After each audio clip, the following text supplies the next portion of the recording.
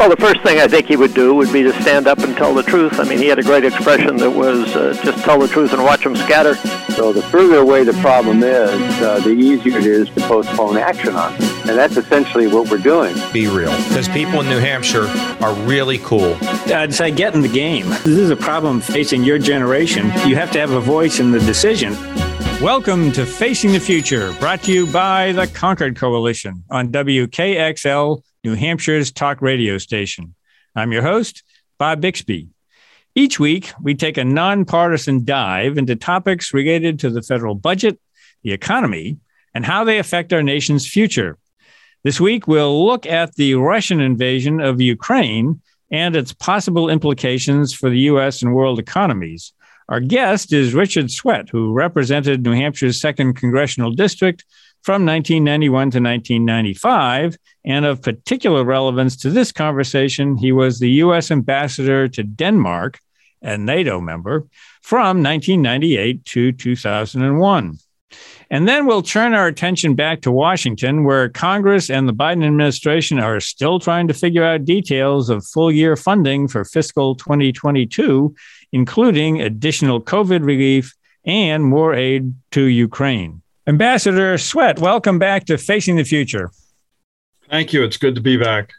You know, we talk about a number of things on this program, kind of wide-ranging, but I never thought we'd be discussing a ground war in Europe. No, but here we are, and I thought that we have had several conversations on this program about lots of things having to do with the federal budget and the economy, even somewhat climate change. This is kind of unique, and but we wanted to bring you back on the show specifically because you have had experience as an ambassador to a NATO country, specifically Denmark, and Denmark has joined in with everybody else in the sanctions and in providing weapons for Ukraine. About the time you were ambassador, there was another military conflict involving Ukraine going on in Kosovo. And I know they're not parallel situations by any stretch of the imagination, but, having had that experience and seeing what's going on, what is your general impression? Well, first of all, just to give a little more context to my experience with not only Denmark, NATO countries, and those particular aspects, but I can also say, I've been to Ukraine on numerous occasions. I was there as an observer during the Orange Revolution. Literally on Independence Square, where all the demonstrations were taking place, but also in the surrounding countryside and communities that were having votes taken at that time. I also was in Ukraine 20 years ago to look at the Babi Yar site that was the worst open air massacre by the Nazis during the Second World War.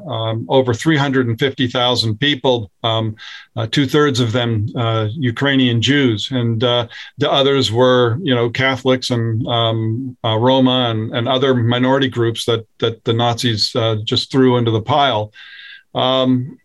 I also had business with a Danish individual who had a farm in Ukraine that was located about 20 kilometers from Crimea, and literally had Russian soldiers walking on his property, on his farm in that part of Ukraine. And then lastly, I was there last October for the 80th anniversary of the Babi Yar memorial. 20 years ago, I was there with my father-in-law, Congressman Tom Lantos, who's one of the world's renowned human rights fighters. He has since passed away, and I was representing the Lantos Foundation last October for the 80th commemoration of that tragic event. And it was jarring to see that the Russian troops had blown up the memorial. I mean, it just is what is happening in Ukraine right now, based on what I've seen firsthand, based on what I've heard.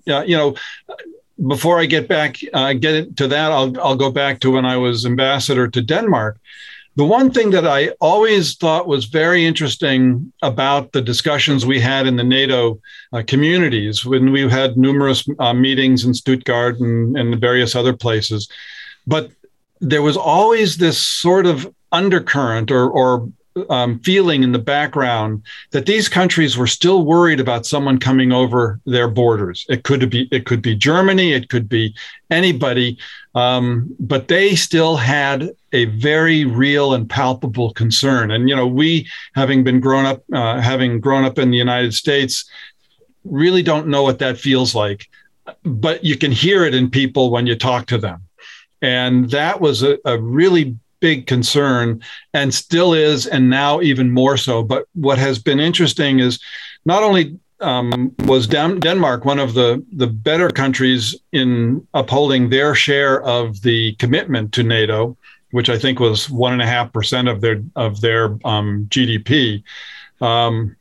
And they continue to do that, but they had fighter pilots and jets flying over Kosovo when I was in the mission in Copenhagen, and we actually had Serbs that demonstrated against, through Molotov cocktails, did $1 million worth of damage to the Copenhagen embassy because of the war in Kosovo, with the Marines trying to figure out how do we keep the embassy safe. So these are real world experiences that pale by comparison with what is happening in Ukraine today. But it gives me a little bit of a flavor, and I've had a little bit of an experience understanding how things can spiral out of control so quickly. Jump in. When you look at what is happening in Ukraine now and everything that led to it, what goes through your mind? I wish I could say I was smart enough to recognize that this is what was going to happen. And I'll be perfectly honest. Up until last Thursday, a week ago, when Putin gave his rambling kind of hour-long diatribe on why he thought history pointed to his doing what he's doing as being the correct thing to do.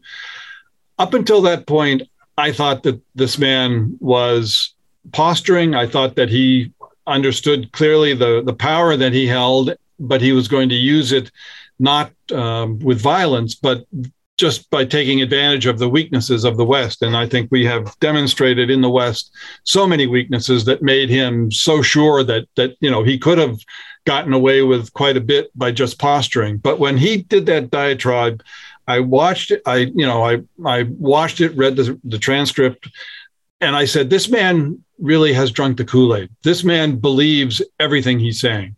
And when you see that in an individual who's a former KGB agent who has been leading, dictating in Russia for the past 22 years, it was totally believable that he was going to use force, and that he is going to continue to use force. And now he is mixing that use, he is justifying that force with not only this tirade that he gave, from the Kremlin, but he now, reiterates that he thinks that, he's saving Ukraine from Nazism, believe it or not, and that he is stopping genocide in Ukraine. And the only genocide that he is stopping would be if he stops his own troops and brought them home, because there's no genocide in Ukraine other than the Russians killing the Ukrainians. So one of the things that I find interesting is that we talked about, comparing the NATO war against Serbia and airstrikes against Serbia for, aggression and ethnic cleansing and genocide in Kosovo, versus what NATO is doing now and what the United States is doing now. And it seems that just from, the casual observer looking at this from a distance, that our options are limited. And the reason that our options are limited is because Russia is a nuclear armed state, and Putin has threatened, he's put his nuclear forces on alert, and he has threatened not so casually to use nuclear weapons. So is the takeaway from this that NATO and the United States will get involved militarily if the country that the actions that we're seeking to stop are being done by a country that's not nuclear armed? If you have nuclear weapons, you can kind of be a bully in Europe and push your way around. Well, I think that's what Putin is revealing, is that the ugly truth is that nuclear warheads, mutually assured destruction is not mutually assured, meaning that it is only mutually assured if both sides agree that they won't use what they have to use. I mean, this man is clearly unafraid of making the threat that he's elevating his nuclear arsenal's alert system. I would only counter to that by saying that we say nothing because we're always on alert, and we should always be on alert, and that there is really no difference between, what level of alertness we are at. And so, my concern is that he is the kind of person, if you go back to, I think it was in a book that he wrote, a memoir he wrote, he talks about as a boy, dealing with a cornered rat. And isn't that a wonderful comparison that he is making to a cornered rat and how vicious that animal can become? Well, this is a human being who is taking exactly those characteristics, which I don't think elevates him much above the level of being that cornered rat. But he is saying that he will use nuclear weapons if forced, and that has tremendously negative implications. And we are trying to find out how we can deal with him without going to that extreme. So I guess that begs the question, what more can the United States or NATO do? There are several things that are on the table as we speak. Yes. Banning the importation of Russian oil and natural gas. Even Nancy Pelosi is calling for that. Right, as are Republicans. So what? So you've been in the State Department, you've been on the front lines, you've been in Europe, you've been in Congress. Mm-hmm. What do you think? What options? Well, I think obviously we should shut down the Russian economy. Our big problem there is that Russia is being driven into the arms of China. And that creates this Cold War axis that you were talking about earlier, that is so evident and so real that we are going to have to deal with. But having said that, we, I think, are going to have to do everything we can to support Ukraine. They are showing incredible bravery at this point.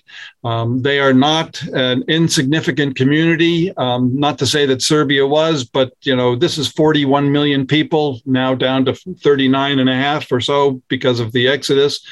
But these are people who are committed to saving their homeland. And there have been times, time and again, that have demonstrated that when people are defending their home turf, they have an added advantage that sometimes outweighs the numbers. Russia certainly knows that story, from Napoleon to Hitler to the current present day. But now they're the invader, and they're dealing with a very entrenched and committed Ukrainian community that I think is ready to go to the very last man and woman to defend their country. So they need all the support that they can get. That support has to be not just Tomahawk missiles and anti-tank guns. They need to have the air power. They need to have the ability to cover the air to keep the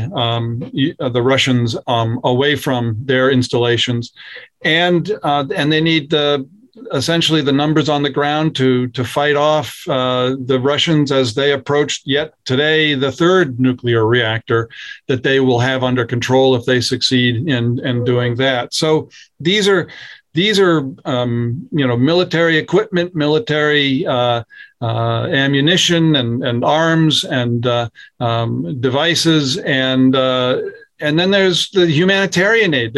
They need food. They need, not only energy for their tanks and vehicles, they need energy for their military.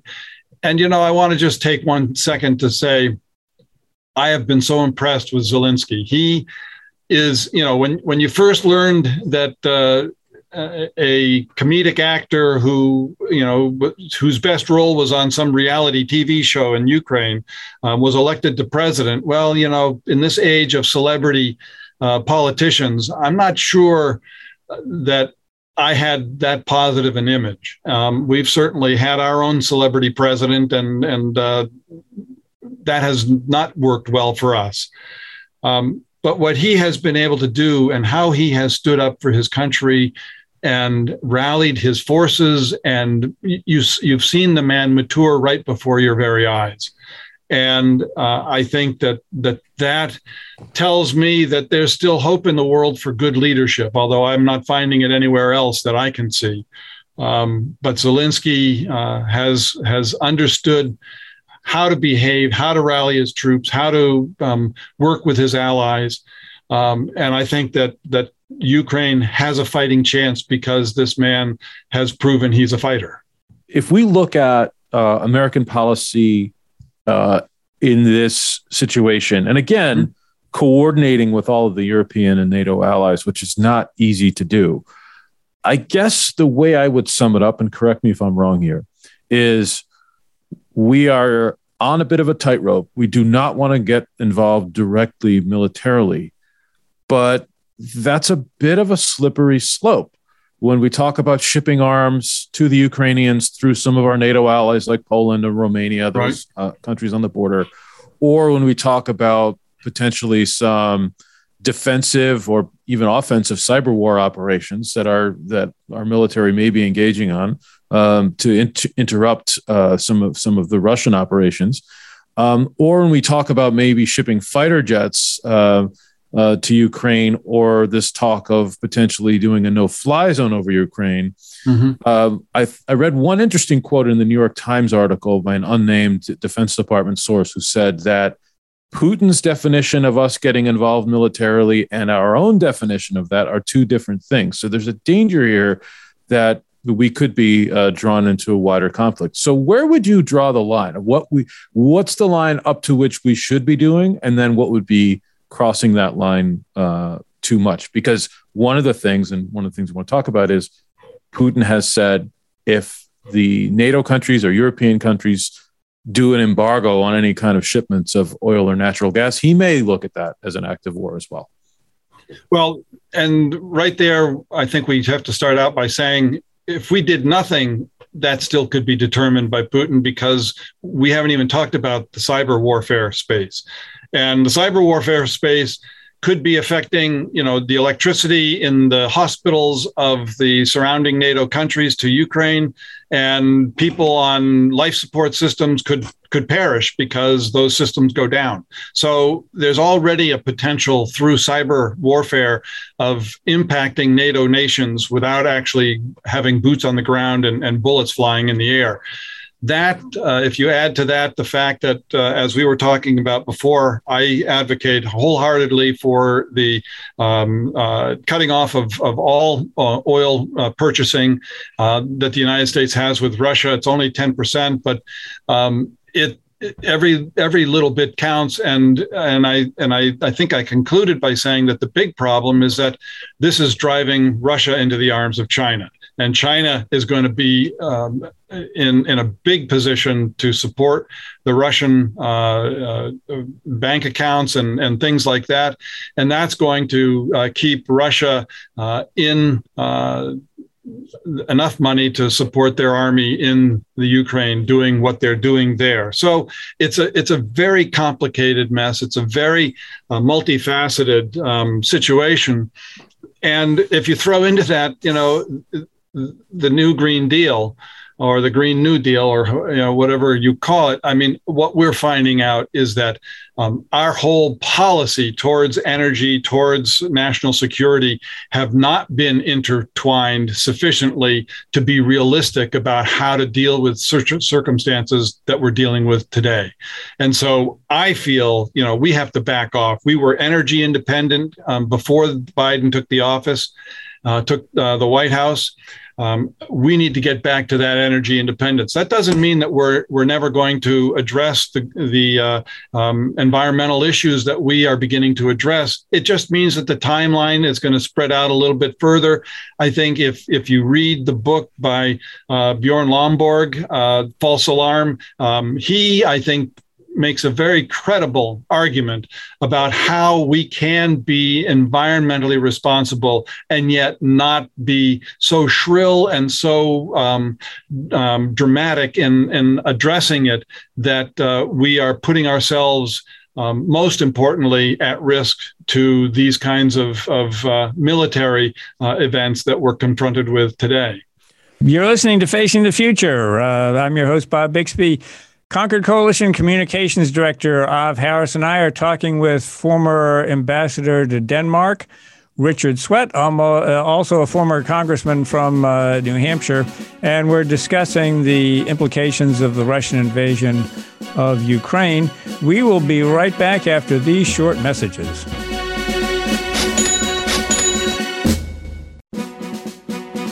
Welcome back to Facing the Future. I'm your host, Bob Bixby. Av Harris and I are discussing the Russian invasion of Ukraine with former Congressman Richard Sweat, who also served as U.S. ambassador to Denmark, particularly relevant for this conversation since Denmark is a member of NATO.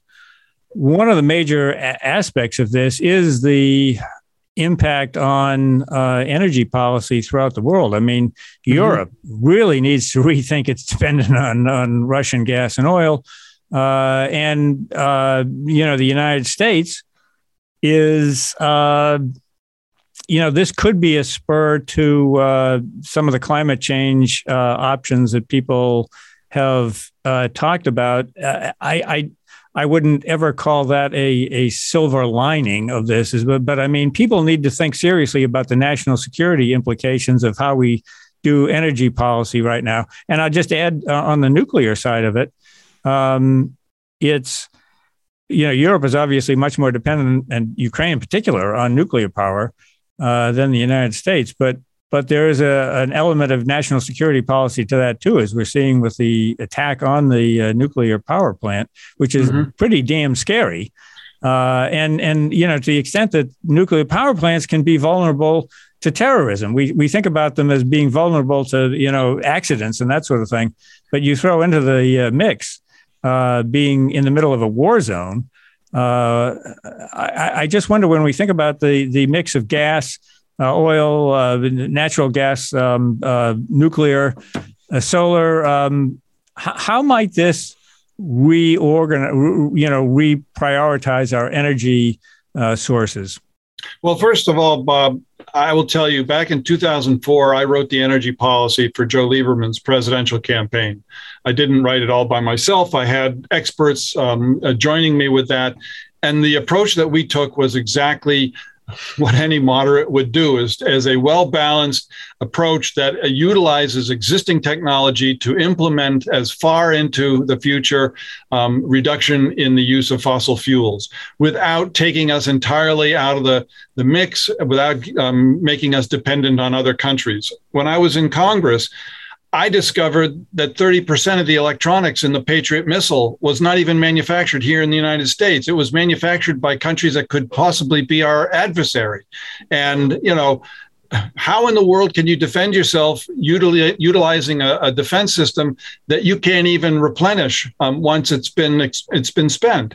So, we have to be smarter. We have to be, I think, more comprehensive in how we look at what it is that we're trying to do, whether it's in energy, whether it's in defense, whether it's in, economic policy. All of these things have to matter, and they have to have an appropriate place at the table, with the number one item being our own defense. So as we go through the energy situation, as I said, we were energy independent just a couple of years ago. We should be back in that position.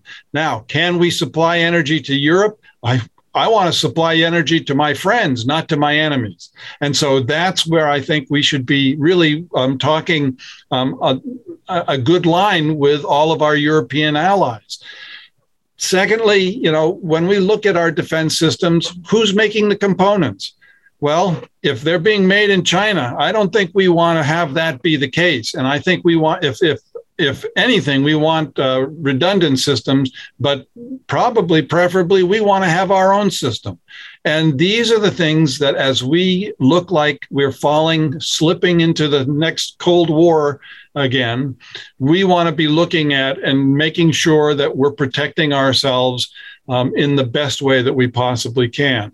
So the good news is that we have the technology available to solve the energy crisis, to deal with our environmental global warming in hand right now. We aren't spending the money in a way that utilizes them to the extent that they should be. And that's why I refer you to Lomborg's book, False Alarm. I think he has a balanced approach to this and should be seriously considered. With regard to the defending of our country and our allies in NATO in particular, I think we have to be very careful because of the nuclear power that Russia possesses.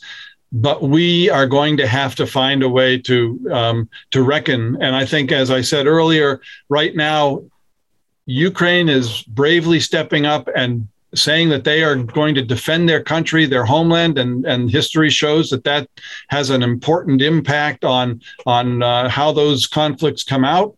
But I think we've got to be able to supply them, along with all of our NATO friends, with the kinds of support that will enable them to defend their homeland. That is going to be, I think, not a few days or few weeks war. That's going to be a few years war. And that's going to be a very difficult slog for the Ukrainians. And they need all the support that they can get. So it sounds like, and the couple of minutes that we have left for this segment, it sounds like, if this is true, what you're saying, that there are going to be some major federal budgetary implications of this too, that we better get used to allocating our resources differently. What do you think the biggest impacts or hits to the federal budget are going to be from this? Well, I would say first and foremost, the cost of energy is going to skyrocket, at least initially. And unless and until we work our production around to accommodate for more production for use at home, we will endure those higher prices. That's going to have an impact on the cost of travel, the cost of employment for these particular companies. So, my feeling that's the first and foremost. It's going to impact our food prices because we are going to have to pay those higher costs for transporting the food from the field to the plate. And, that's also going to be a part of the issue. I think the global market, the finance system is going to take a hit because we've shut, Russia entirely out of that. And I don't know how that will trickle out and broaden the impact in, financial transactions between us and other countries, particularly those that do business with Russia. So, I think that we're going to have to look at the SWIFT system and understand better what the implications are if we cut Russia entirely out of that system. Ultimately, our relationship with China is going to be, I think, the biggest impact on our economy because we are going to, if China stays fully engaged with Russia, I think it's going to have repercussions. I think there are going to be political repercussions. And my sense is that our trading with China is going to diminish. That will take away from the table inexpensive goods that China is able to produce that we can't produce except at a higher price. So we're going to pay a price for that as well. So, it has been proven historically that any time a country invades another country, that is a lead off into a recessionary period globally. And my sense is that unless we do something dramatic, I don't see that changing. I mean, that's what these predictions are built on, is repetition of expectations and reality. And so I think we're hearing the economists talk about that being the possibility. I hate to leave it quite there. We don't have to. I can leave a positive thought, and that is, I would like to. This country needs to pull together. We need leadership like the Zelensky, who understand that we have to work together to solve these problems. This isn't a matter of the progressives against the conservatives. This is a matter of Americans working with Americans. And we have proof, as I said throughout the program, that we can solve, climate change problems, that we can support someone who's willing to stand up to the Russians, that we are able to work together with our allies in NATO to do these kinds of things. What we are lacking is the leadership that pulls everybody together and gets them, marching to the same drum or singing to the same tune, or, call it what you will. But we have an example of someone who is doing that in adverse circumstances. Unlike the rat in the corner that Putin describes, I think Zelensky is dealing with his corner situation with admiration. I think that he is proving that he is the kind of quality individual that we want as a leader, and that's something that we can replicate all over the world. Thank you for uplifting us on the final note here, because things are pretty depressing, but it is, there are green shoots, so to speak, of things that can come out of this on a positive note. But it looks like we've got a lot of heavy slog ahead of us. Well, we can talk about that another time, but I'm building new economies in Africa, and I think if you go to my website, you'll have a nice image there that shows that we can make new markets where none exist. And what is that website for us? That's climateprosperitysolutions.com. Look at the Malawi project. You're listening to Facing the Future. This is Bob Bixby, your host. Av Harris and I have been talking with former ambassador to Denmark, former Congressman Richard Sweat from New Hampshire. And we're going to be right back after these short messages to talk about another kind of dysfunction, but with far fewer consequences, that's going on in Washington over the budget.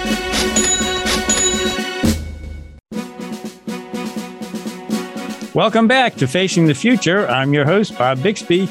Concord Coalition Policy Director Tori Gorman and Chief Economist Steve Robinson are here with me to turn our attention back to Washington and think about a looming shutdown if Congress doesn't pass appropriations bills or some sort of new continuing resolution by March 11th. Tori, what's the latest word from the Hill?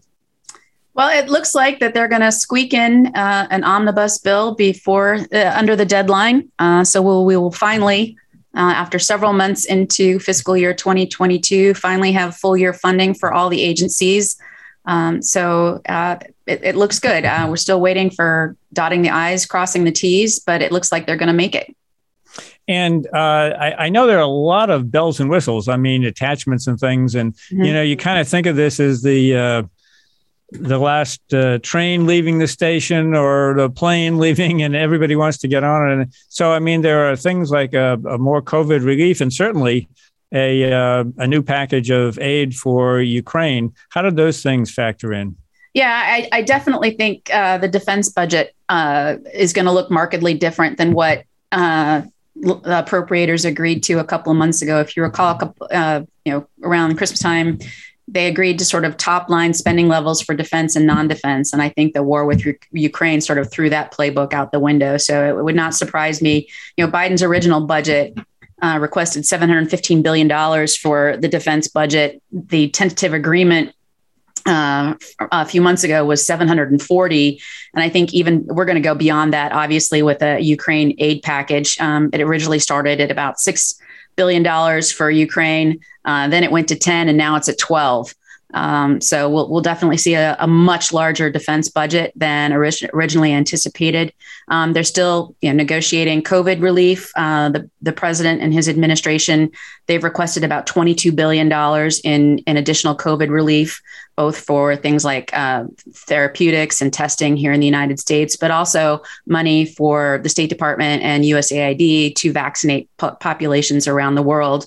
Republicans are hoping to scale that back to about $15 billion, and they're also hoping to offset it by rescinding some COVID money from prior legislation that hasn't been spent. So Republicans are insisting that any kind of new COVID relief be offset. And they're probably going to win. So, but they keep backing themselves into corners, though, painting themselves into corners by trying to jam the Senate. And, the Senate's going to go through their amendment dance again. So Democrats need to make sure that everybody's in attendance on Friday so that they can beat back any Republican amendments about, vaccine mandates, et cetera. I mean, we're going to go through this kabuki dance even if they were to do like a short term, like 3-4 day, 5 day CR, just to get the ledge text done, for example.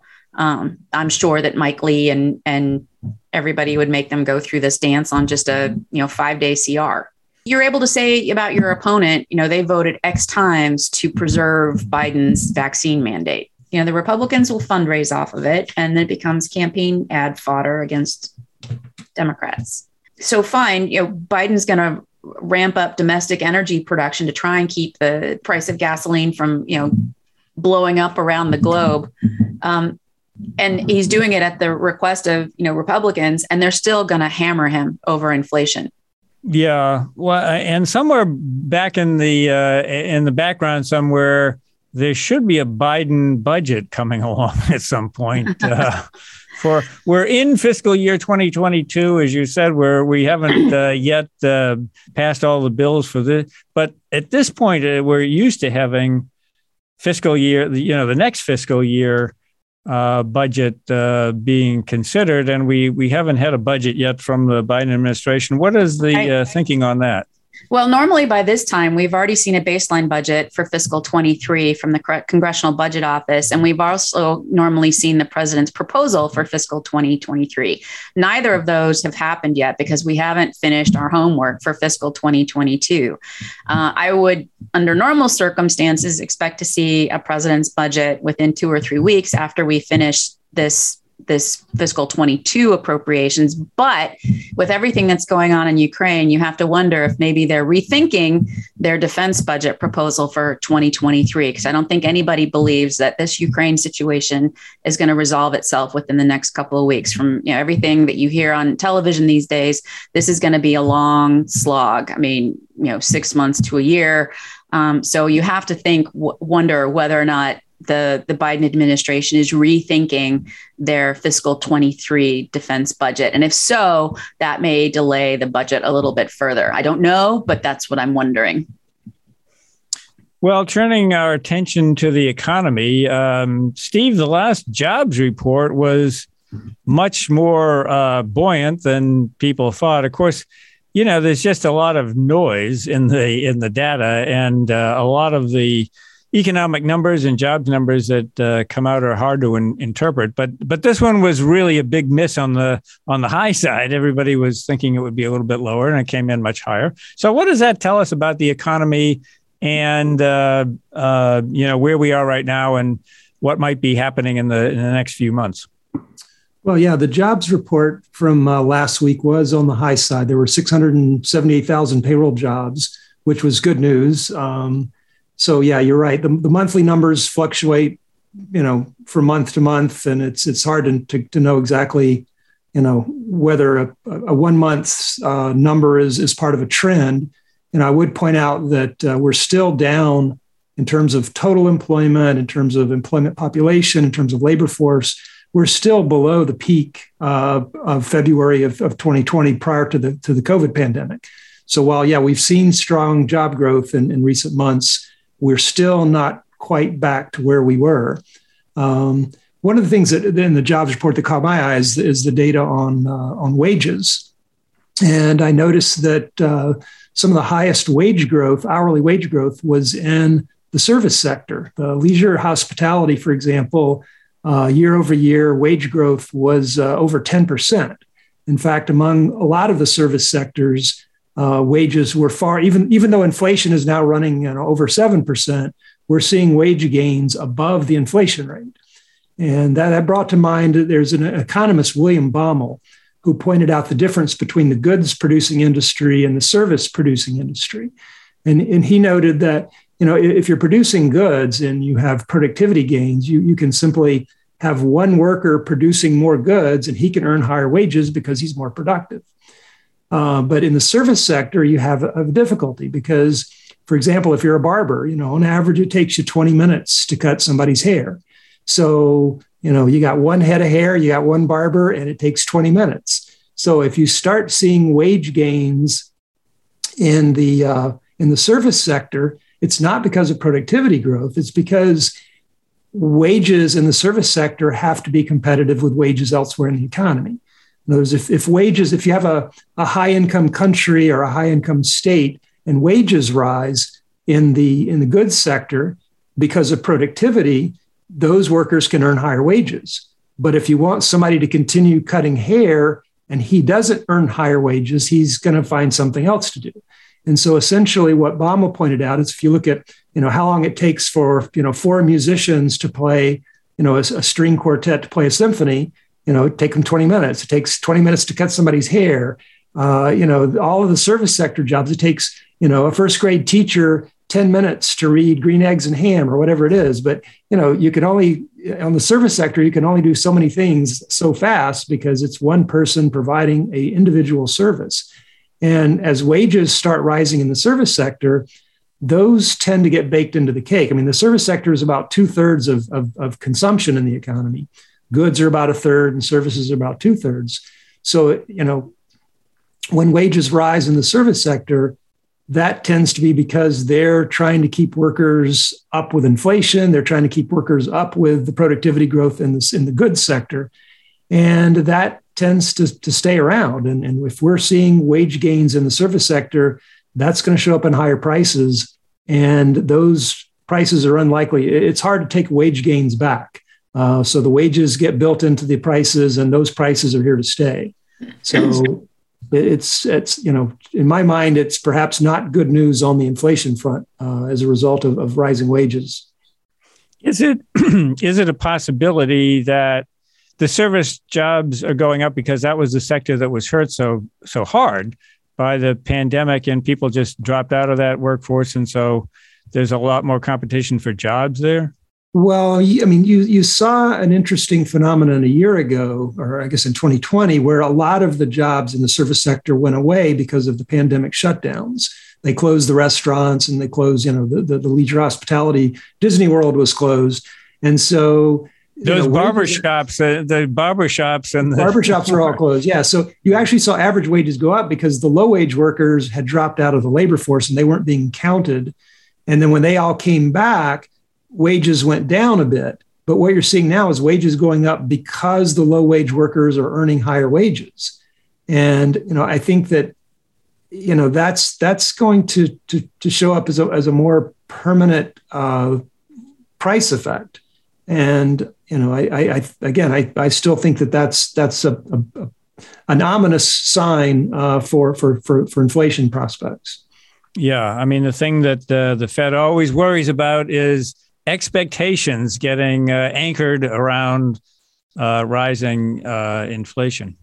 The financial markets are still behind the curve, I think. I mean, 10-year treasuries had gone up to about 2%, and now they're back down to 1.8. So the financial markets are not yet convinced inflation is here to stay because they're earning negative returns on their bonds. But it may take them a little longer to come around, perhaps, than the rest of the economy. The real economy is a complicating matter, I guess, on the bonds is, rates were up to around 2% on the 10-year to drop back down, probably because of the situation in Ukraine. I guess is the flight to safety.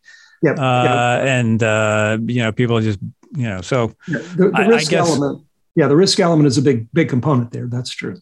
Yeah. So, well, Tori, we're going to wrap up this segment, but have any final words on the economy or anything profound?